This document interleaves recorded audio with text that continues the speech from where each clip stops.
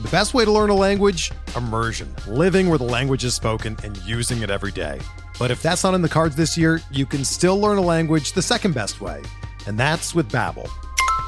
Be a better you in 2024 with Babbel, the science-backed language learning app that actually works. Don't pay hundreds of dollars for private tutors or waste hours on apps that don't really help you speak the language. Babbel's quick 10-minute lessons are handcrafted by over 200 language experts and help you start speaking a new language in as little as 3 weeks. Babbel's designed by real people for real conversations, and their tips and tools are approachable, accessible, rooted in real-life situations, and delivered with conversation-based teaching, so you're ready to practice what you've learned in the real world. Here's a special limited-time deal for our listeners. Right now, get up to 60% off your Babbel subscription at babbel.com/Blue Wire. That's 60% off at babbel.com/Blue Wire, spelled BABBEL.com/Blue Wire. Rules and restrictions apply.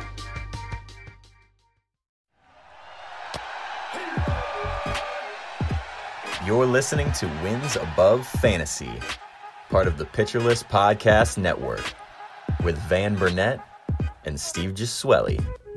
Welcome back, everyone. Episode 70 of Wins Above Fantasy. I have a very special episode today. I am not with my usual partner, Van Burnett, filling in for Van, who is off in South America, actually, this week, is Pitcher List's own Christopher Webber. You might know him as Schwebzy, host of In the Deep.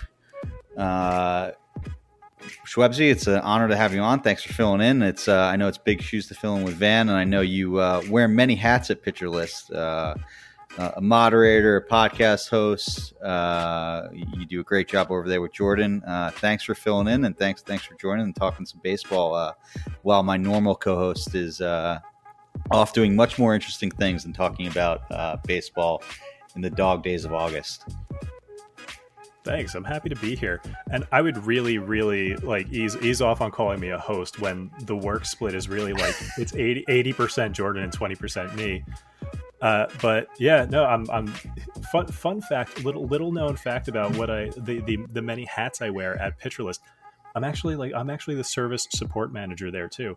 So if you've ever written into Pitcher List and gone, hey, I want to cancel my account, that was probably me that answered. I did not know that. See, that's I thought I knew you pretty well. You know, we've talked a bunch in the Discord, as much as, over the computer screen and keyboard friends could be. We're now doing a podcast together. I think we've played MLB The Show together. You learn something new every day. I did not know that you were also the support manager. I'm sure, maybe for a different podcast episode, but I'm sure there's some. And maybe we can't get into it, but there's probably some interesting emails that you've gotten there. I don't know if it's someone complain about one of Nick's bad puns or something like that, but that would be an interesting deep dive. Maybe you can do it on that's like on the list. Deep. Yeah, exactly. All right, but getting into it, want to keep this similar to what we did last week with Van. We did a deep dive into Vinny Pasquantino and looked into sort of the things for hitters that, foreshadowed a breakout coming, right? Like when Vinny P came up, he had great plate discipline, great batted ball metrics, and just didn't have the results and was kind of coming. And until he got hurt, unfortunately for me this week, it started to come to fruition over the last month, right? Like the results started to match the process, and wanted to do the same thing with pitching here. So did a similar thing, and I'm kind of using Justin Steele as a model, right? Like he was kind of a guy that was striking a ton of guys out, but for one reason or another, just kind of was waiver wire fodder. Like in most leagues, I don't know about you, but Justin Steele was out there till mid-July, I think, in most of my NFBC leagues, 15 teamers or even more. He was streamed for good matchups, but people didn't fully buy in, but now it kind of has. So kind of wanted to run a similar sheet to look for guys who have had the process and find late season starting pitchers that way. Some guys last year that I could think of that popped up around this time was Tariq Skubal. I think someone that you've talked about a bunch, Ranger Suarez, Albert Alzolay, Blake Snell, who had that bounce back. Tanner Houck, who kind of broke out in the second half. So some good, some guys who didn't really carry it over to this year, and then sort of Snell following the same sort of blueprint where he was really bad, then went on a run where he was really good, and then he got kind of knocked around today, but still has been good on the whole in the second half. So I think there could be some guys here, and then there's just some guys that it's a little different for pitchers. We were talking off air, right? Like there's only so much that a filter spreadsheet can show you for pitchers. Like you have to kind of look at the results and who's running hot. I think, velocity and stuff and command are sort of something that clicks or doesn't and kind of sticks with it when that does happen. So I don't know your thoughts there, Swebsy, but I think we have some interesting names on this list that we can get into to maybe provide, not as deep of names that you guys get into on In the Deep, but some guys that should be out there in most leagues. I use Yahoo as a rostership barometer, but some guys that I think could be interesting and sort of a Justin Steele type. Hey, this guy probably should be rostered. This might be a little bit more than a streamer. Yeah, sometimes fantasy baseball is easy. Sometimes there's a guy like Vinny Pasquantino out there in 85% of leagues, and we can look at his StatCast page and go, yeah, he's going to go off. And then, we tell you to add him, and hopefully you add him, and then it happens. Mm-hmm. But it is rarely that easy with pitchers. Just as an example, in my NL only league, like so In the Deep, the podcast that I do with Jordan White, my co-host, we look at 20% and under rostered. And so that's my domain usually. And in my NL only league, there are currently 6 quality starts on the waiver wire over the past 30 days. That's amazing. There is so little quality pitching out there in deeper leagues. Pitching is tough. It as soon as someone shows a pulse, they tend to get added. Sometimes you get a guy like Justin Steele who sits out there for too long because there's a lot of it's Justin Steele, it's not going to last. But some of that is just lack of name recognition, and it takes a little while for the names to catch on. But yeah, that's what we're going to do here today. We're going to try to dig past the names, dig into the numbers a little bit, and try to pick out the guys that will be quality pitchers over the next 6 weeks and hopefully win you guys some championships. I don't play in a league that deep. I'm just curious, for hitters, right? Like what I would sort of default would be to sort of just sort by at bats, right? Like if I need to find a spot, I would sort of the last 14 days, I wouldn't even look at how they're performing. I would just see, okay, who's getting the most at bats? That's a good point with pitchers. You probably can't even do that because not only they're not quality starts, there's probably not even many innings, right, for starters on the wire, right? Unless you like Colorado Rockies. Yeah, Colorado Rockies starters at home. That's a great way to win your fantasy league. That is tongue in cheek. Do not do that. All right, before we get in, I know Schwebsy, you're a big Mets fan. We haven't talked much real baseball on this podcast. I'm semi a Mets fan. I jumped on the bandwagon with my friends. I was a diehard Yankee fan growing up. Then I became addicted to fantasy baseball, just like everyone else listening to this, and I've lost all fanhood. But, I still follow the Mets closely, living here in the tri-state area. I have a bunch of diehard Mets fan friends. I know they're coming off the sweep, if you can call it that. It was a 2-game series loss to the Yankees. But what are your overall feelings? I don't know. I haven't talked to you about this in the Discord or anywhere like that. How confident are you in the Mets' ability to, reverse the LOL Mets sort of thing this year? Or are you still kind of just, cautiously optimistic? Maybe that's a good way to put it. There is the Mets could be 15 games ahead right now, and I would have zero confidence. We are in Queens. The fans are just built different. We do not do confidence. I have been waiting for the other shoe to drop over and over again. It's been a hard 5 months. You would think being in first place from beginning to now that I'd be feeling good. I feel terrible. I feel awful. I have a constant upset stomach because of this team. It's really not good. Oh my God. Actually, I don't know if we ever talked about this. I was a Yankee fan too up until the year 2000. Really? I did not know that. Yeah, it was inherited, and then in the Subway Series, I had a moment where I was like, "Screw you, Dad," and I became a Mets fan. How old were you in the Subway Series? I was 12. Okay, so I was 10, so you're a little bit older than me, but that's like still borderline the age that I'm saying it's okay to switch at that point. I mean, it's close, but I'll give student loans are a hot topic right now. People take them out when they're 18, and it ruins their lives because they don't know what they're doing. That was me at 12, going from the Yankees to the Mets. Yeah, I didn't know what I was doing. You thought you were sticking it to your dad. Why did someone let me make that decision? I was a child. He should have warned you. Like that's he probably did. Yeah, that's a pretty tough call to let you go from the Yankees, who've coming off of their third World Series win in coming 4 off years. Of the 90s Yankees. Yeah. You probably don't want to do that unless you want to sign up for 2 decades of suffering. But I maybe that's because I'm not this diehard Mets fan. I look at my friends. I'm like, come on, like things are great. Like this is different. Those teams have nothing to do with these teams. Like it's different now. You got Steve Cohen. Like, no, I have ulcers. Developed this year. Well, all right. I mean, at least there shouldn't be a 2006 or 2007 September or anything like that. You probably are cringing with me saying that just on air, but I'm also friends with a lot of Braves fans, and they have been so confident all year long, and it's just it eats at you. It's like, what do they know that I don't know? It's actually, I know exactly what they know. It's that the Mets are probably going to collapse. Yeah, and they're kind of on an anti-Mets run from when they were like a game below 500 in the beginning of August last year. Was it even that late? Right, it was pretty crazy. They never lose.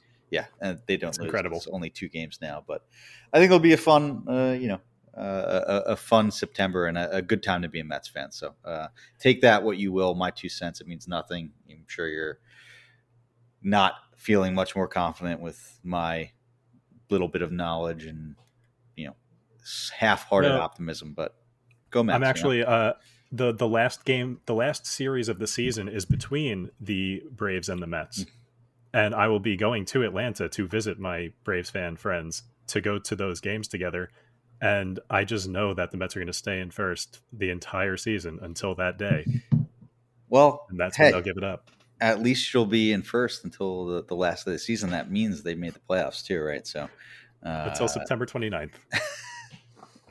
That'll be, if they blow a lead like that, even for them that late. I don't know. I just don't see it. That would be I'm not so ready Mets, for but it's just hard for me to believe that would happen. All right, let's get into it. I guess we could start talking about Justin Steele, right? Like the model for this, the guy that's sort of broken out. He's still just rostered in 36% of Yahoo leagues. I know that's not the best barometer, but for 12-team standard leagues, I think that's sort of the place to go. So I personally, I think Justin Steele should be rostered in anything 12-team or deeper. So for that just to be in basically a third of that, I think there's a decent opportunity. On the year, the numbers look good. It's a 3.25 ERA. It's backed up by a 3.43 xERA, a 24.5 K percentage. The walk rate's a little high, but nothing too bad at 9.4%. So he's not giving up like too many barrels or any hard hit, and it's backed up by a 50.9% ground ball rate. So there's probably been a good amount of double plays, not too many home runs. So that's not truly killing him. And, a 3.4% barrel percentage allowed. I know, and, another thing that's not great for pitchers to look at, but it's a good barometer that he's not giving up too much hard contact. So what do you see with Justin Steele there, Schwebzy? Like, is this a good model for us to follow? Like, who could be underutilized starting pitchers down the stretch? Just your thoughts in general, and are you in on Justin Steele for the rest of the year and possibly beyond for 2023? Well, the whole overarching theme here, the spreadsheet you put together with I like it because I like the categories that you chose, because it's kind of like the classic good pitcher, right? It's lots of strikeouts, not a lot of walks, get some ground balls, and you're off to a great start. And Steele has been doing that, which is awesome. I'm a little bit worried for a couple of reasons. So figure over his last 7 starts, and that's a very arbitrary time frame that I've chosen. He's only given up 6 runs, 6 earned runs. He's also given up 12 total runs. So, is he pitching worse than his numbers show? Is his defense just being particularly bad lately? I mean, his indicators are still good. He's still got like a 2.2 FIP, a 2.86 xFIP. So his expected numbers are still a quality pitcher. But on top of allowing more runs than it shows on the surface lately, he's also had a pretty cushy schedule lately. He's gotten to face Milwaukee in Chicago, which is a better run environment than Milwaukee for pitchers. He's gotten to face Washington twice and Miami once. So while I do like the overall model that we're using here to pick out pitchers, I don't necessarily love Steele. If you've rostered him up to this point, great, you enjoy the ride. But this is very much what Nick Pollock of Pitcher List calls a Vargas rule. I would not bet on this lasting for the rest of the year. Yeah, that's fair. I mean, and the next 2 starts are at Milwaukee and at Toronto. A lot of those unearned runs came in a 3 2/3 outing at San Francisco, where he gave up 4 runs, but none of them were earned. He did have 6 strikeouts and 1 walk.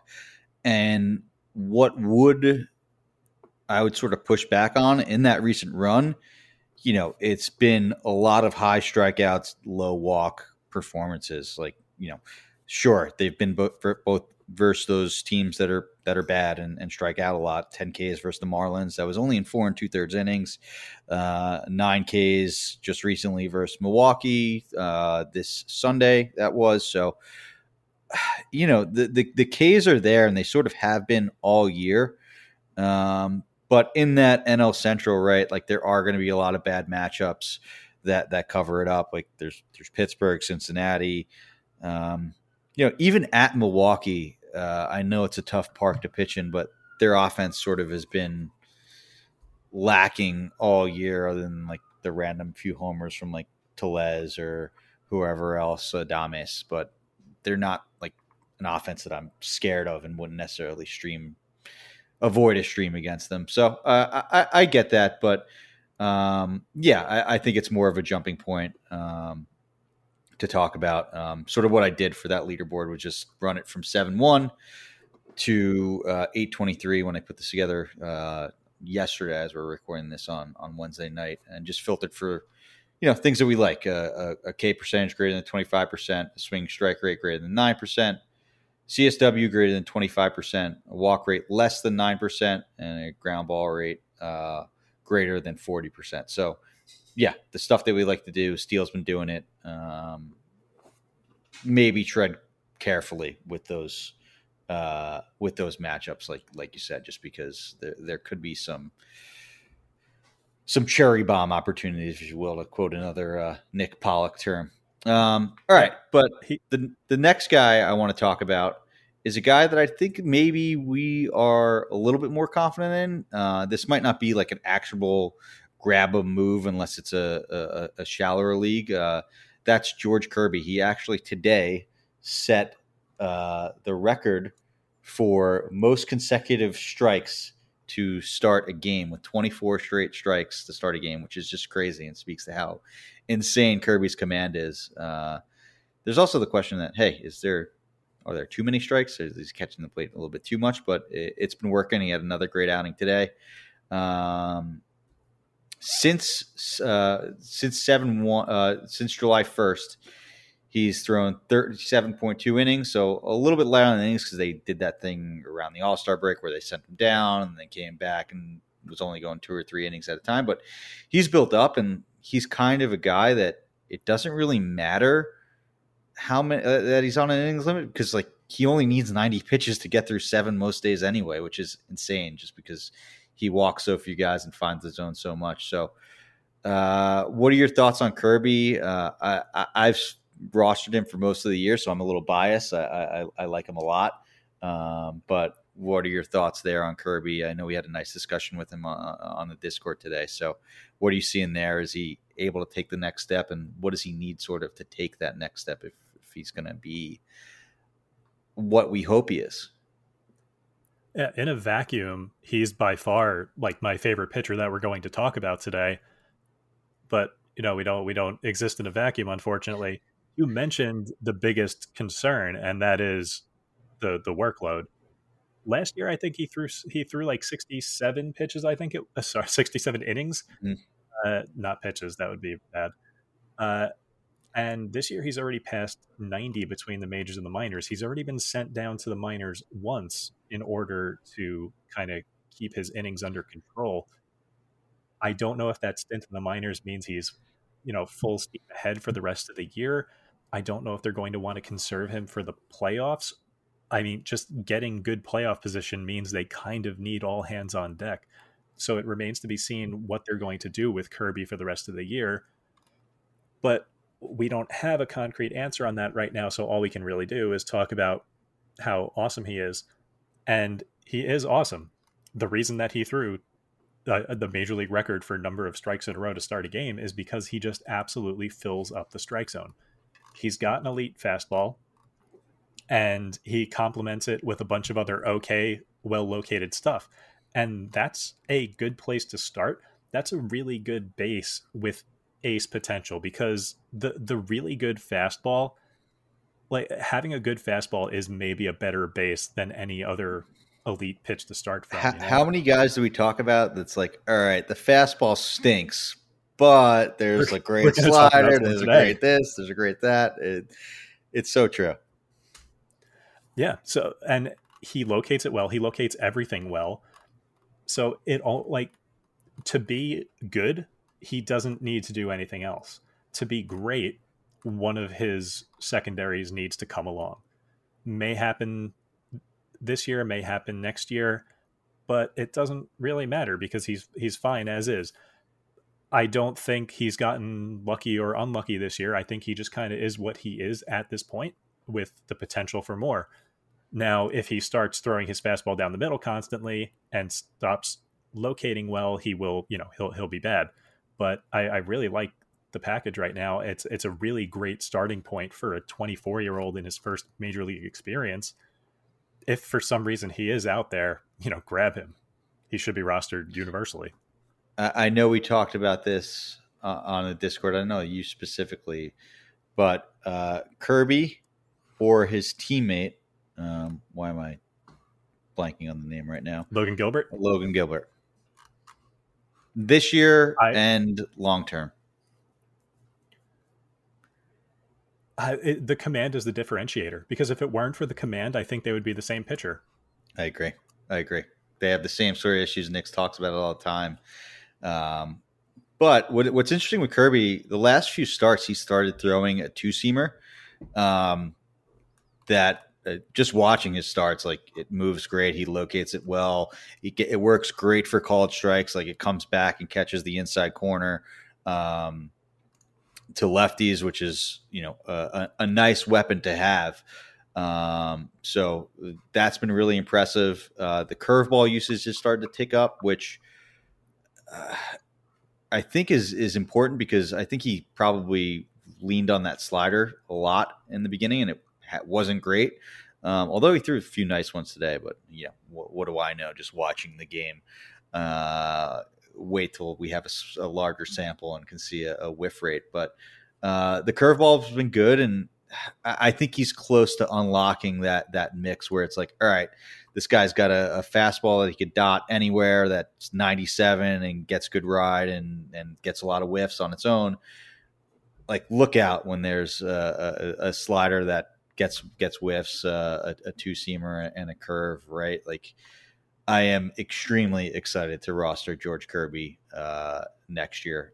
Glad I have a few shares of him this year too, because I think he'll be useful in the amount of innings that he'll be able to provide. So like Kirby a lot, and agree. I think this will be our favorite name that we talk about. Not that there's other good pitchers, but probably some more warts as we go down the list. Warts, that's not a good transition, but I guess that's kind of what Alex Wood's surface numbers have figured to show this year. In 123 innings pitched, he's got a 4.54 ERA, 122 WHIP. Doesn't look that great on the surface, kind of the typical Alex Wood waiver wire fodder from year to year. But I don't know, under the hood, Wood has probably had his most impressive year, like that I can remember. Like, I know a lot of people were in on him last year, and even still this year, there's probably been a few blowups there. I if I remember correctly, I think Wood has had like a 10-run outing, this year that is buoying up that ERA, but it looks pretty good. Like a 24% strikeout rate, just a 5.6% walk rate. It's backed up by 11% swing strike rate, a 28.9 CSW. So really good. And then on top of that, it's the typical Alex Wood, ton of ground balls, 49% ground ball percentage. Like I don't know how Alex Wood isn't better. Maybe this is just who he is, kind of the guy that always underperforms according to his peripherals. But talk to me about Alex Wood, Schwebzy. What do you see there? Another guy that's rostered in a good amount of leagues like Kirby, but he's a frustrating player to roster. So maybe there are some leagues where you can go out and grab him. But he does meet that criteria. Showed up on the Justin Steele list. I'll have to think of a better name for that. But what are your thoughts there? I was really hoping that I would look at Alex Wood's game log and see like a blow up against. He did have that blow up against Atlanta, right? And that was earlier in the year, though, right? That was like 1 inning, 6 runs, real gross. I was hoping that this would be a 2021 Anthony DeSclafani situation where like he only got lit up by the Dodgers and everyone else he was an ace against. It's not that. Like, so if you take all of the starts where Alex Wood had less than 6 innings and at least 3 earned runs, Cincinnati, Detroit, Pittsburgh, Washington, Colorado twice, it's not great. Yeah, you're starting him in every single one of those games. Yeah, of course you did, because why wouldn't you? Yeah. And so a couple of these starts are at Colorado. He gave up, and some of this is a function of being in the NL West. It's a brutal place to be. You have to pitch at Colorado regularly. You have to pitch against the Dodgers regularly. You have to pitch against San Diego, who are in theory a good offense.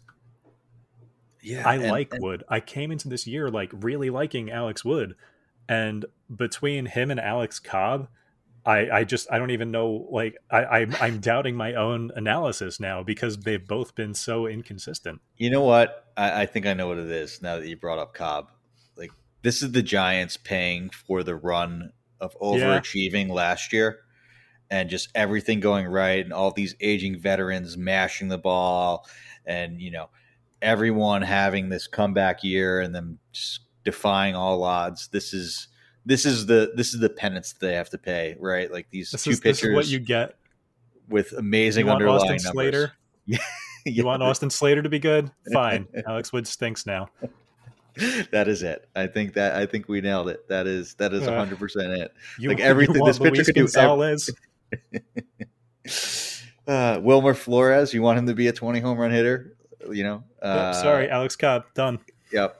These guys that do everything right, but they're just going to have to give up runs. It's just a tax that they have to pay. And you know what? Honestly, as someone that sold the Giants until they made the playoffs and gave the Dodgers a run for their money in the division series, I'm fine by it. I'm fine by it just because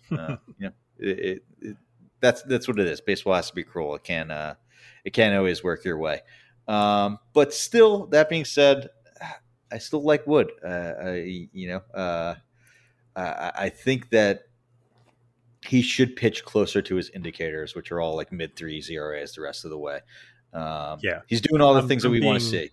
Yeah, of course. I'm being flippant. I'm absolutely, I'm exaggerating the extent of my Alex Wood betrayal. But yeah, his next couple of starts are at Minnesota, which is fine, and then home against San Diego, which, also not great, but fine. I wouldn't be surprised if he I honestly, like, Wood is at the point where nothing he could do would surprise me if he got either blown up or pitched a great start. So I think whether you want to run him out there or not just depends on your confidence in your own team or your own team needs. So his Minnesota start is on a Friday. So if it's Friday, if your pitching staff is looking good, maybe bench him. If you need a home run play, he's a real good chance to have a home run start.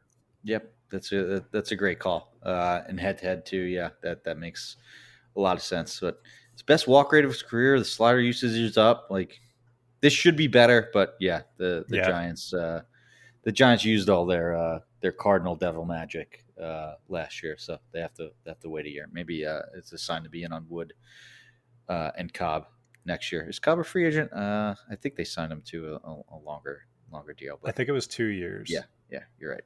All right, we're going to take a real quick ad break, and then we're going to come back and talk about some more interesting pitchers for the stretch run. Hey, Alex Fast here, and thanks for listening to this podcast on the Pitcher List Podcast Network. If you're a fan, consider supporting all of us by getting a PL Plus subscription, where you're going to get an ad-free website and get access to our Discord, where you can talk to all of our podcast hosts and staff. Plus, you can hang out with our incredible Pitcher List community. It's basically a baseball sanctuary year-round for as low as $8 a month. You can sign up at pitcherlist.com/plus, and you're going to get your first month free with promo code podcast. Also, don't forget to check out everything else we do as well, from YouTube videos, live streams, newsletters, off-season articles, TikToks, breakdowns, over 15 baseball podcasts on our network. We can't stop talking about baseball even during the off-season. So sign up for PL Plus today at pitcherlist.com/plus and use promo code podcast to get your first month free. All right. Thanks for listening. Let's get back to the show. All right, Schwebzy. The next guy I want to talk about is someone that, I feel that there's pitchers that you always find on your team, whether they stream or whether you draft them late or one way or the other, they're just always on your squad. But Ross Stripling has been, even when he wasn't a starter and was like a bulk guy and for the Dodgers, I always had a few shares of Ross Stripling, and it's been pretty good to have a few shares of Ross Stripling. He has, since July 1st, a 2.41 ERA, a .99 WHIP. That's across 37 innings. There was an IL stint where he missed only a turn or two, I think, there in the middle of early August. But came back. He pitched great last night. I know it was the Red Sox, and they're reeling, but I think it was 6 innings of one-run ball. But things are going good. It's the best walk rate of his career. That's something that troubled him at times. Especially when he went over to the Blue Jays. His fly ball percentage is way down, so those homer issues that plagued him at times isn't as bad. And he's traded. He started throwing his slider more and his changeup more, which have been really, really good pitches. Specifically, the changeup for whips. It's got a 32% whiff percentage, which is really good for a changeup. So I'm liking what I'm seeing for Ross Stripling. I think it could be sort of a thing that it's another one. The AL East kind of stinks for pitching, but that's kind of why Stripling is available. Maybe after this Red Sox start, if you see like a Yankee start coming up, someone might drop him. But I think it might be worth scooping up just with the kind of run that he's on. And Stripling showed us flashes of this before, and I know. We were hoping the Blue Jays sort of could kind of fix him with their pro pitching development. Besides Yusei Kikuchi, ignore that result. But I like Stripling a lot. Again, maybe I'm biased, so talk me into it or out of it. So the good news first. The good news is that his next 2 starts are home against the Angels and then on the road against Pittsburgh, and that's great because the Angels are reeling, although they do have a healthy Trout and Ohtani right now, and Pittsburgh is Pittsburgh, so that's good. Also, what version of Stripling are we on right now? Because I feel like he's gone through so many career rejuvenations and iterations. Remember when he was the best starter in the NL for 3 months and he was an all-star in 2018? Mm-hmm. and then it was like, then there was the free Ross Stripling version when he was relieving when we all wanted him to start. But I digress. This is one of those like duh sorts of analysis, but simply not walking anybody raises the floor of a pitcher by a ton. This kind of applies to Kirby from before also. He's like 99th percentile in walk rate, which, you know, gives him a much higher floor because much fewer base runners. And Stripling has done that pretty regularly in his career. This would be the third separate year of his career where he walked fewer than 2 per 9. But I worry a little bit here because so at PitcherList we have a term we use, the hotel, the holy trinity of stats equating luck. And 2 of his 3 hotel stats, his BABIP and his home run per fly ball rate, are like super low. Mm-hmm. And that makes me nervous, especially pitching in Toronto. Toronto is a notable home run haven, even though it suppresses offense overall, but it's good for home run hitters. So it's weird to me that he's having his career best year in suppressing home runs. Yeah, I like him. There is a lot to like here. But I would be careful about who you start him against when he's at home. That's my one thing. Yeah, that's totally fair.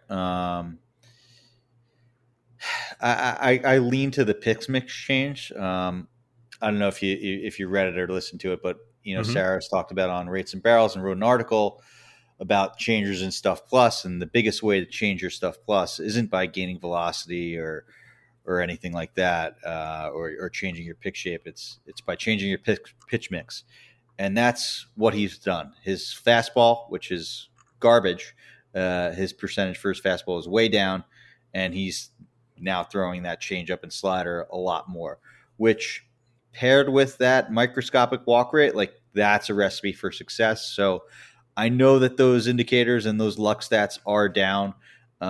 He does allow, you know, an 8.2% barrel rate, which, you know, probably should be a little bit higher on the 6% homer to fly ball, right? But I'd lean a little bit more to that pitch mix change and the fact that changeup is really good and he's throwing it a lot more. It excites me, and you know, I'd hold through those good starts. Like, you know, if he's still somehow out there after that last start versus the Red Sox and has those juicy matchups up, like this would be a guy that I would look to add, like, you know, first thing, like, right, like those 2 matchups are just, you know, I'd be confident streaming you in a 2-start week versus the Angels and the Pirates there. It's just, you can't get any better than that. You know, maybe Alex Cobb would find a way to mess that up, but yeah, I buy that he's made a change and that he's better. But just for reference, last year he threw 522 four-seamers and gave up 18 home runs on them. This year he's thrown 259, about half, and he's given up 2 home runs on the four-seamer. Yeah, just don't throw the four-seam. Just don't throw you know, that's what he said. Just don't throw the four-seam. You can't give up home runs if you don't throw it. Maybe if he completely cuts out the four-seamer, I will buy a 6% home run to fly ball. That's fair. Yeah, there's probably going to be a few more home runs coming, but maybe there'll be solo jobs just because the walk rate's down and the other pitchers are good. But yeah, this isn't to say don't add Ross Stripling. This is just to say, you know, don't expect an SP1 or anything like that. Right. Expect like a back end 3-4, which, you know, I make my money off those kind of starters. I love those starters. I don't draft the pitchers early. You know, I make my pitching staffs with Ross Striplings and a guy that we'll talk about next, Aaron Savales, things like that. So this is where I live. This is my wheelhouse for pitching. Speaking of Savale, another guy that does not look good on the whole for the year. He's got a 5.37 ERA, 1.34 WHIP, 70 innings pitched. He's been hurt with like a wrist injury, right? I think he missed like close to 2 months with that. But since he's come back in mid-July, he's gone 28 innings pitched. He's got a 27.7% strikeout rate, just a 4.74 4.5% walk rate, and that's good for a 2.83 ERA and a 0.9 WHIP. So he's been good. I know he was just okay versus the Padres yesterday, which you would hope would go better for the run that he's on. But the curveball looks really good. It wasn't as sharp yesterday, but that curveball has a 43.8% whiff percentage. That is absolutely ridiculous. And a 24.7% put away percentage. That usage is up. The fastball percentage is way down. I think he's kind of basically chucked it this year, which is good because that's another garbage fastball. And the cutter usage is up. It's not the pitch it was last year where it was a negative 13 run value. That's how good his cutter was last year. But, you like to see that change for the fastball, which is garbage. So I know Civale is a guy that throws a bunch of different pitches. I think there's like 6 pitches on his Savant mix. But a few of those, he barely throws. But still, it's nice to have that many weapons to go to. The curveball has been looking great. I know he's been on Pitching Ninja his last few starts. It's just been, those pretty rainbow curveballs that he's been getting a bunch of strikeouts on. Another guy that it's been a few cushy starts. I think it was twice versus the Tigers since he came back. So, it might be a little bit of the schedule being fortunate for him since he's come back from injury. But I still like some things under the hood. Who are you more confident in, Schwebs? Civale or Stripling? I'll let you do a little deep dive on Civale before we have to answer that, though. So, all right, yeah. So first, Civale. Something I really like about him is his willingness to tinker. Like this year, if you just look at his month-over-month pitch mix, like he's basically ditched his splitter, ditched his slider, ditched his four-seamer, which is good because the four-seamer got hit for a 364 average, the slider 462, and the splitter got hit for a literal 500 batting average. And it's good that he ditched them because yikes. And this is another one of those bits of baseball analysis. Throwing your worst pitches less is often one of the best changes a pitcher can make. That goes back to what Steve was saying about Eno Saris and the stuff plus ticking up when the pitch mix changes. Mid-year repertoire changes are one of the biggest areas of opportunity for finding sleepers if you're paying attention. Year after year on the waiver wire, pitchers do it, and they're better in the second half than they were in the first half. And, picking those guys out and taking advantage is one of the best things you can do to increase your championship hopes. As for who I would pick between Civale and Stripling, that's a good question. I would probably go with Civale because of the environment. You mentioned that he's faced Detroit twice in his last few starts, and that's the benefit of pitching in the AL Central. There are no world-beating offenses in the AL Central. There are several good pitchers' parks, whereas Stripling, his home ballpark is a home run launching pad, which hasn't hurt him yet, but like I said before, that could change. And he's got to deal with, in theory, a good Boston offense. He's got the Rays who always scrape together runs, and he's got the Yankees to deal with and the resurgent Orioles. There's no easy matchup there in his division games.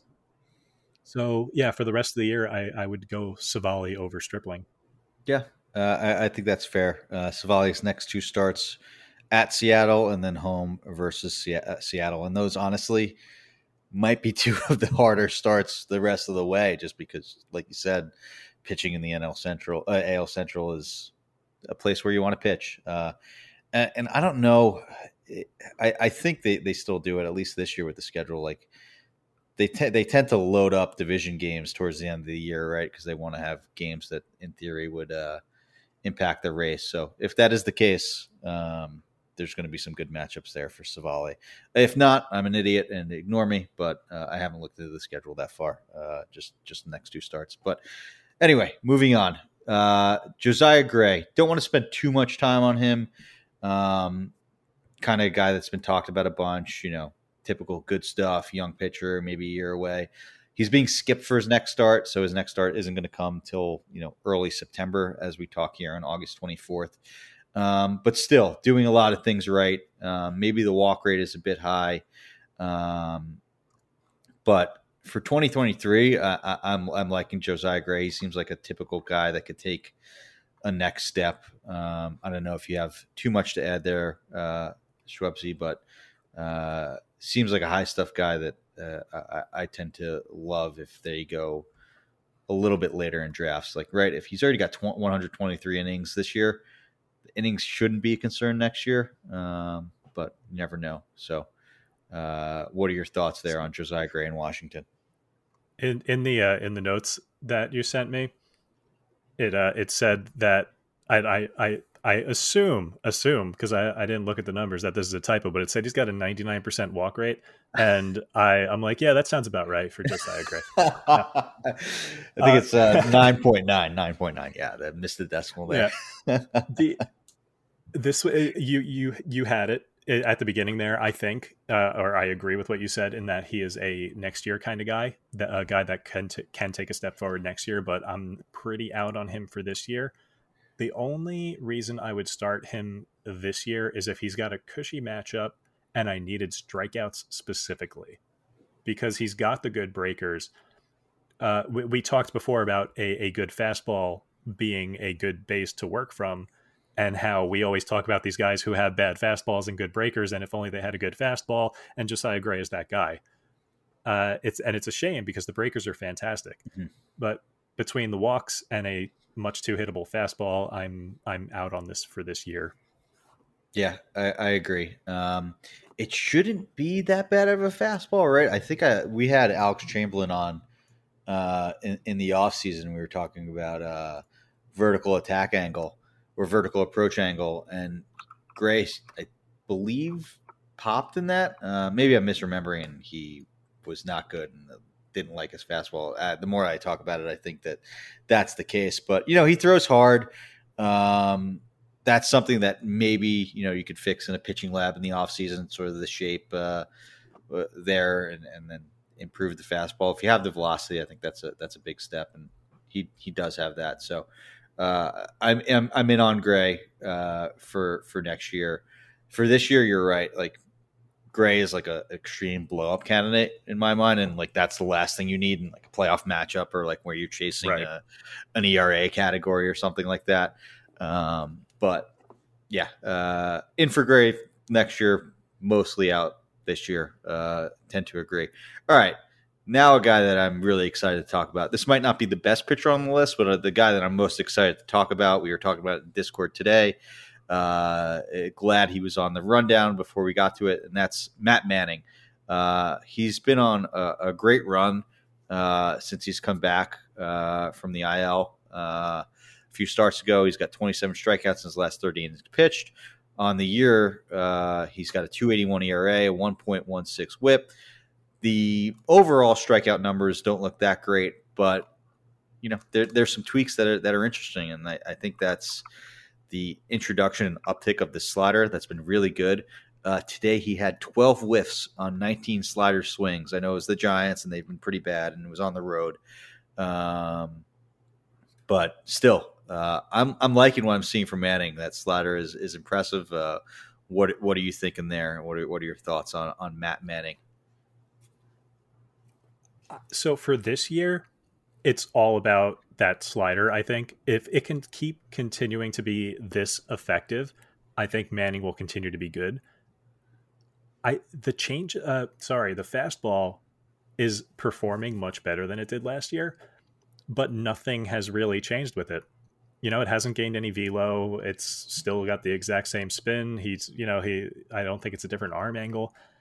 He's simply locating it better. He's throwing it to the top of the zone more, and as a result, he's getting like way more whiffs on it, like a 5% jump, which is huge. As far as like the future, I don't think he's going to succeed long term, only being a 2-pitch guy. And I would love if any of his other pitches would come through. Like, his changeup is like legitimately bad. I'm not sure I'm not sure if the sinker and curveball between the two of them, which should be the focus of the development. But as for this year, we mentioned the AL Central being a good place to pitch. That holds for Manning just like it does for Savali. And Manning has the benefit of pitching in Comerica, which is maybe the most cavernous ballpark in Major League Baseball, and in a good way, not in the way that Coors Field is cavernous. So I like Manning. I like Manning a lot this year.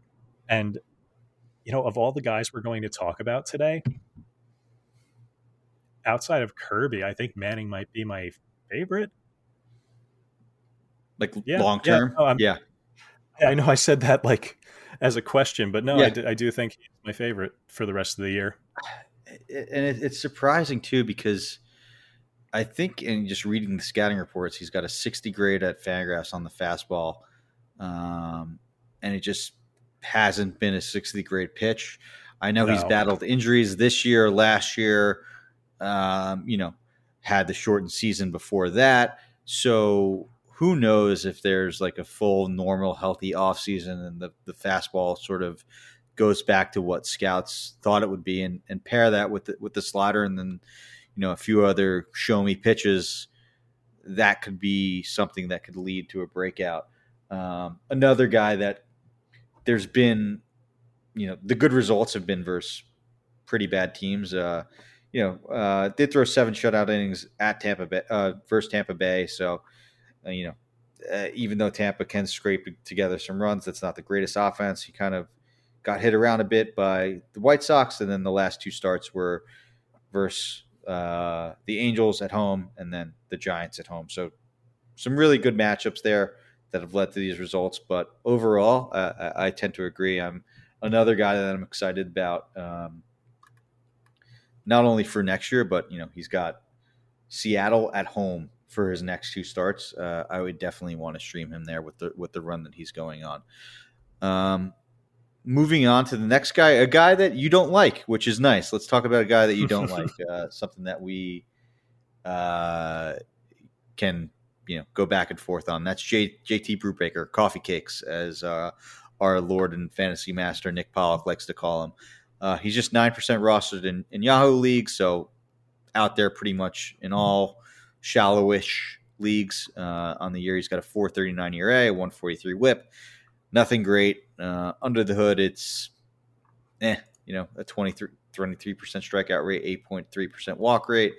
But he does, and this is what always gets me with him, it's a 12.2% swinging strike rate, a 29.8% CSW. Like, that should be good. Pair that with a 44% ground ball rate. Like, why isn't Brubaker good? Like, this is Alex Cobb, just maybe a little bit worse all around. Alex Cobb and Alex Wood. And on the Pirates, right? Like, get him out of Pittsburgh and he'll be a good pitcher. Maybe that's the answer. But why do you hate Coffee Cakes so much? Talk me out of him as to why I shouldn't be targeting him as a streamer down the stretch. It's because the upside feels so low to me. I would say, like, I'm using a very, very loose definition of a great start here, but by my estimation, he's had 2 great starts this year. He had one against Miami, one against Boston. The Boston one was last week. I don't want to bet on a streamer, and that's all he is to me. He was on remember that league I mentioned earlier where there were only like 6 quality starts on the waiver wire? JT Brubaker was on the waiver wire. So that alone, wow, that tells you a lot. Yeah. He's been rostered basically all year in my 14-team mixed home league. So for him to be out there, surprising to me. That is something. I would start him only if it was like the cushiest of streams. Like if it was Pittsburgh at home versus Cincinnati or like at home versus Colorado. Like, he's had successful starts in that situation before. Mm-hmm. He's had successful starts when Boston was completely reeling, when at Miami, against Chicago. It needs to be a good matchup though. He's not the kind of pitcher where you can go, well, he was good against Miami, I'll throw him out there against Atlanta, see how it goes. That's not going to work. It's going to go poorly, and you're going to regret it. Yeah, that's fair, but also I think could be useful just because there's some strikeout upside. Yes. It's been since July 1st, a 13.5% swinging strike rate with a 46.2% ground ball rate, 32% CSW. Like, even though it was 6 runs, it was a little bit of a careful Icarus, as Nick likes to call it. I think he gave up 6 runs in the 6th inning versus Atlanta on Tuesday. He did have 8 Ks and 1 strike, 1 walk. So, I think underneath it all, I think there's a good pitcher with JT Brubaker. I know he's another guy that Saras has loved for years. He pops on the Stuff Plus models, and I get it. Like, everybody has to be sick of Brubaker at this point, right? A guy that you drop mid start when he gives up 5 runs in a cushy matchup, in the 3rd inning. So I get it, but I still think there's an intriguing stuff underneath here, and maybe it comes when he does move away from Pittsburgh, just because it seems like they can't get the most out of their pitchers there. So I went somebody through trade for JT Brubaker and Mitch Keller in a package for please. I was just going to bring up Mitch Keller. I went through all the stages of depression and grief with Mitch Keller this year. Free Mitch Keller and free coffee cakes. All right. I like it. Maybe we could start that petition in the off season if somebody doesn't do it. I'm sure there's some smart baseball executives that want to do that, though. All right. A guy that I'm pretty excited to talk about. I've used him in a bunch of leagues recently to moderate success, but I think there might be something here, but maybe it's a similar situation where it's just such an awful organization that they can't get anything out of these guys. That's Jose Suarez of the Angels. This year in 14 starts, he's got a 4.19 ERA, a 1.34 WHIP. Nothing too great, seemingly, waiver wire material, streamer material. A 22.5 K rate, an 8.5% walk rate, but another guy that's sort of intriguing under the hood. A 12% swing strike rate, 26.5% CSW. I like it. He's been pretty good since July 1st, a 4 ERA, but that comes with just a 70% left on base and a 3.87 FIP, so maybe getting a little unlucky there. I like Jose Suarez. Maybe it's another guy that I'm sort of blinded by with a higher swing strike rate. I guess that's what I'm a sucker for. Who do you like better, Jose Suarez or JT Brubaker? So that's tough for me because Jose Suarez is actually my process for doing In the Deep. Every week I pull up a player rater for the last 2 weeks, 3 weeks, whichever time frame the mood strikes that particular episode, and I'll check to see which players have been doing well, just to give me a starting point of which barely rostered guys are doing well. And Jose Suarez is always in a good spot on the list of pitchers, and every single time I completely ignore him. I don't know why. I just, for whatever reason, I have a mental barrier where I cannot acknowledge that Jose Suarez is pitching well.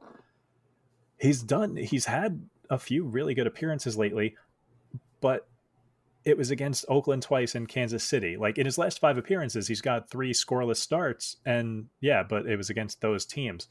I think he is stretched as a starter. I think he is very good as a long man.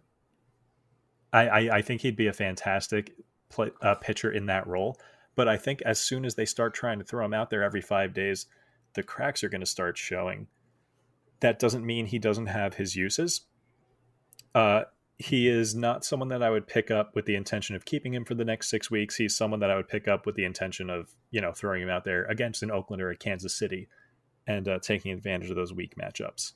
Yeah, it's not someone that you want to stream right now because his next 2 starts are projected to be versus the Yankees and versus Houston. So, even as a Jose Suarez stan, I am not interested in that.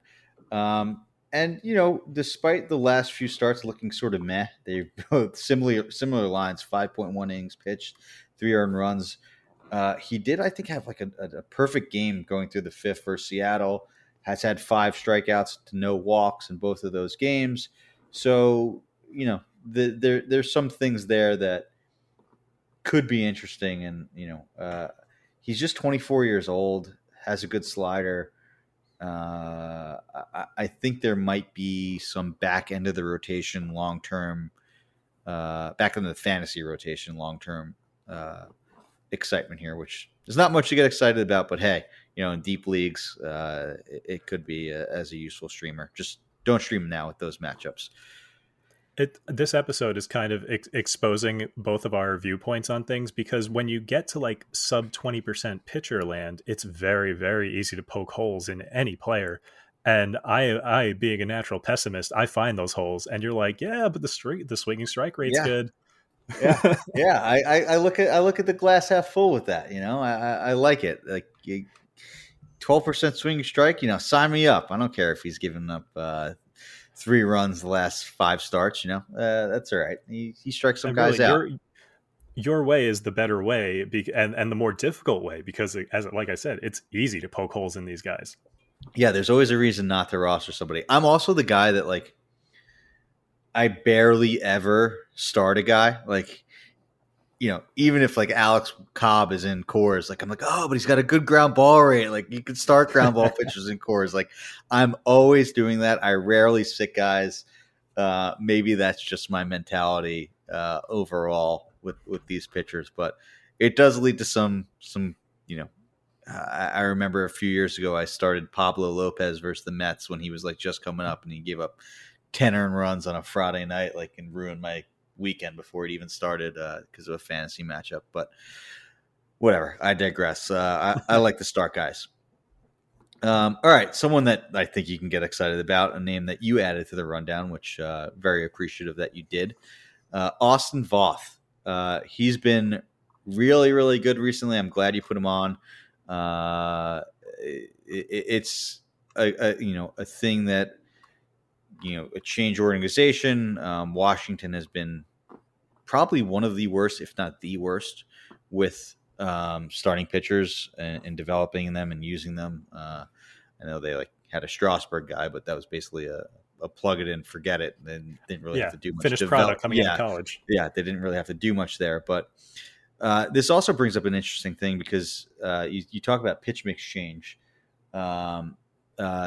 Cespedes Family Barbecue put out some interesting pitchers that were traded at the deadline, and they just showed their month over month pitch mix from Savant, and you just saw a few guys like Luis Castillo, Frankie Montas, guys that got traded. You saw how their pitch mix changed, and you can basically see what the team said to the new pitchers or to their new pitchers when they got them. Stop throwing this pitch, throw this pitch more. It's just absolutely fascinating. That being said, I did not do that with Austin Voth, but it's just an interesting thought because he changed teams and basically almost immediately had success with the Orioles. So it's been a good run here. What are your thoughts? What do you see with Austin Voth? Why are you so intrigued by him? I know you talked about him on this week's In the Deep. If you haven't listened to that, go back and do it.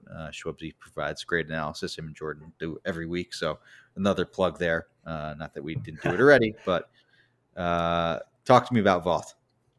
Yeah, the format of In the Deep is that we do deep dives on players before we do kind of a rundown of a variety of players. And last week, Austin Voth was the deep dive, so I spent a good 8 or 10 minutes talking about him. And one of the things that the pitch mix was the big thing. He's been a reliever in Washington for the last season and a half. He had a good run as a starting pitcher for them in, I think it was 2019. And then he was bad as a starter for them in 2020. And they were like, that's it. You're done as a starter. You're a reliever from here on out. And I wish I knew what it was that Baltimore saw in him. But Washington DFA'd him. Baltimore acquired him. And the second Baltimore acquired him, they started stretching him out. There was no wait time. They were immediately like, you're a starter now. I wish, yeah, right. Wouldn't that be so interesting to know why, what was in that room? Right. The Moneyball meme going around, Billy, this is Austin Voth. His only weakness is that he's on the Nationals, right? Something like that. It's funny because I put in my notes and then forgot to mention earlier when we were talking about Josiah Gray, that one of the reasons I'm not confident in him is because he's a national that I didn't want to pile on too much. That's absolutely valid. Because it feels like a change is needed, and I don't feel like they're the franchise that will coach him in that properly. But we're in the reverse situation here. Austin Voth has escaped the Nationals, and he's throwing his cutter more. Stop me if you've heard this one before, but he's throwing his bad four-seamer less. And he has basically ditched a pretty bad slider, kind of replaced the slider with a good cutter. And it's all in the numbers. He's been good ever since. And it's not like the kind of good where like I'm looking at it and I go, this is completely unsustainable. There's no one glaring number. Like, for example, Ross Stripling's home run per fly ball. There's no number like that where I'm like, oh man, he's been lucky. It looks mostly sustainable. I think he's been pitching roughly 3 ERA ball since the start of July, and I think he's probably like a high 3s guy. So he's better than he will be, but I think he's a perfectly fine arm. A high 3s is probably not quite good enough to start every start in a standard league, but for any league deeper than standard, like Voth is probably rosterable. Yeah, and I mean, Baltimore is not as bad of a place to pitch with, that wall there. No, yeah. It went from the worst home run park for pitchers to the best, insane, or like one of the worst to the actual insane. Best. They definitely did not want it to be that drastic, right? It's like, we wanted less home runs, but maybe not that few home runs. Oh man, I wish I could remember. I saw a tweet the other day that was like the home run differential between Baltimore and its opponents went from like the worst. Like it used to be their opponents out homered them in Camden a ton. And now it's like not at all, just because the overall home run rate has been cut. Yeah, it's insane. I don't think there's been an opposite field home run there all year. I could be wrong. That could have happened over the last few months since I've seen that tweet. But that's another one. That's where I got my source. I saw a tweet about it, so it's got to be true. But there's been very few, if any, opposite field home runs there. It's just crazy. So no lefty has hit a home run to left field, right? That makes sense. Or you'd have to hit like it would have to be a Stantonian shot to actually hit one opposite or like field. Somehow hug the opposite field foul pole to that like little short area. Yeah. It's crazy what's been there, but hey, it's been good for the pitchers. It's good for Austin Voth. And I've been talking I've been talking up Boston starters as streamers at home all year long, largely because of that. Yeah, it makes a lot of sense. It's just a completely different park. Pair that with the new run environment, the fact that there aren't as many home runs. Like I was looking at I was just watching MLB Network today, and just the bottom line for like NL home run leaders, and they're like all in like the mid to low 30s, and like it was just so like that used to be like the last few years, like that could have been the home run leaders at the All-Star break. Like there was a few guys that had 30 at that point, but I don't know. I'm another one. Like, give me back my old rabbit ball. I love home runs. Like I don't care if there was a few more strikeouts. It didn't even cut strikeouts that much. Like it didn't even help what they wanted to do. Now it's just the same amount of strikeouts with less home runs. Like who wants that? But whatever. Yeah, I miss when Jeff McNeil had like 20 home runs. Yeah, that would have been nice.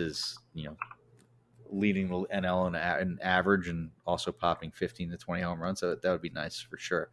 But regardless, Austin Voth, I love it. I think it's a good play. He does have the Astros next, but then after that, it's versus Oakland. Yeah. So if you want to, that could be like an Adam. Don't start him. Hold him on for the next start. It's in Houston. It's in Houston too. So that would take even I would second guess starting him there. Someone that starts every the polar opposite of left fields. Yeah, exactly. I don't know. Maybe put the Crawford boxers back in Camden. I don't like Baltimore. It's I miss the home runs there. I went to college in Baltimore, so went to a bunch of Orioles games when they were pretty bad. Like when they first got Adam Jones, that's when I was there. So I love that stadium. It just doesn't look right too. It looks like a bad Create-A stadium. There's just like a big green wall out in left field that is preventing all my home runs. I miss the old Camden Yards. Someone created like 95% of a really good stadium and then just kind of lost the it's like the energy. It's like field. It's like that other meme, like the horse drawing where like the top of the horse is beautiful and it's this great Camden Yard Park, and then it's just a scribble.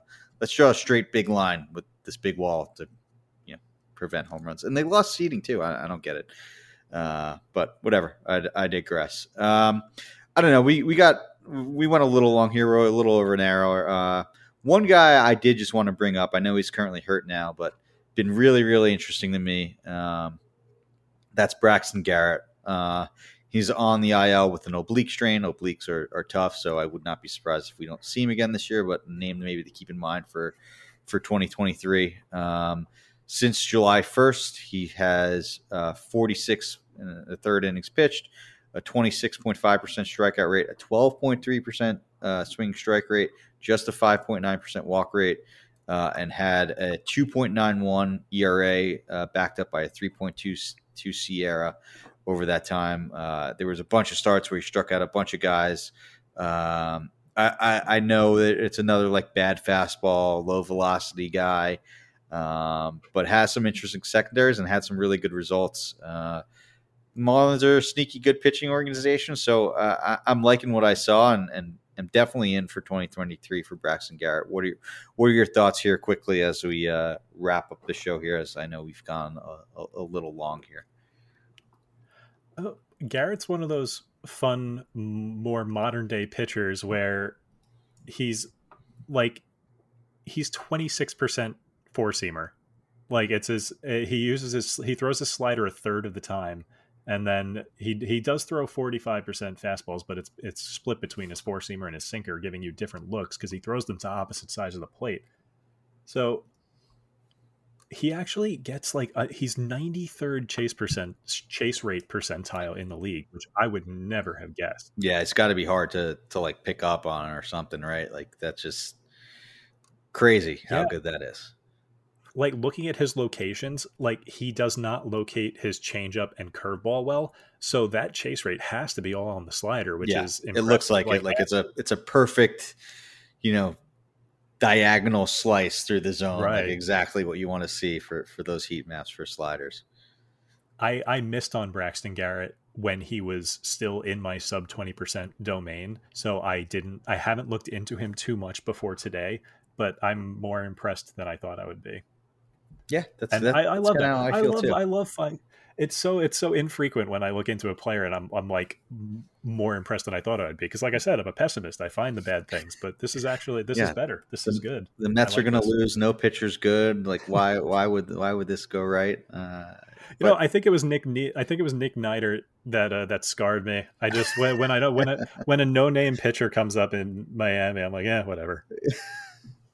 Oh God, Nick Neidert. Yeah, I probably have streamed him a few times to no avail. So, hey, despite that, I'm still a bit of an optimist. So, hey, there's hope for you. There's hope for the Mets. There's hope for Braxton Garrett, a name to keep in mind. All right, Schwebzy, I kept you for long enough. I know we chatted a bunch before we started recording here. I cannot thank you enough for doing this. That I didn't have to solo. Props to you for doing those. I know you've done those the last few weeks. I would not be able to talk to myself. I just can't. I can't hear myself talk. But you've been doing a great job on In the Deep. Why don't you plug that? Plug your Twitter handle, whatever else you want to plug. Use our Pitcher List platform to promote yourself on another podcast. Because despite being a pessimist, you deserve promotion. I will back that up no matter what you say. So don't be too hard on yourself, despite me giving you the floor here. Well, yeah, I mean, being a Pitcher List Podcast Network rival, I hope I did a terrible job and tanked your ratings here. But no, you can find me at Schwebzy, SHWEBSI, on Twitter, or you can find my co-host, who is smarter, more handsome, and funnier than I am, at Bunt Singles. And we're actually getting close to the end of the year for In the Deep because I'm about to go on my honeymoon, so I'm gonna probably miss a September episode or two. And but yeah, we'll be back going strong. Hopefully, sometime during the off season. Awesome! Cannot wait to listen to that. They are great episodes, deep dives, and I like I said, I don't play in that many deep leagues. The deepest league I play in is like a mixed 15-team or NFBC style stuff, but there's useful information on any league for that. It's a must listen for me, not just because it's part of the same podcast network I'm on. You and Jordan do great jobs, and I truly mean that. It takes a lot to go into someone that deep that's not on a radar for everybody, or someone that's writing articles on daily to spark some ideas. So it's great stuff that you guys do there, and could not appreciate it more and talk about how good a good job you guys do, you and Jordan there. So thanks again for coming on. Thanks for filling in for the traveling van. That could be a bad pun name too there for my co-host. I hope he doesn't get too mad at me for that one, but thanks, Schwebzy. It was a blast. I will be talking to you in the Discord, and it was great talking baseball with you. Appreciate it. You too. All right. Later, guys.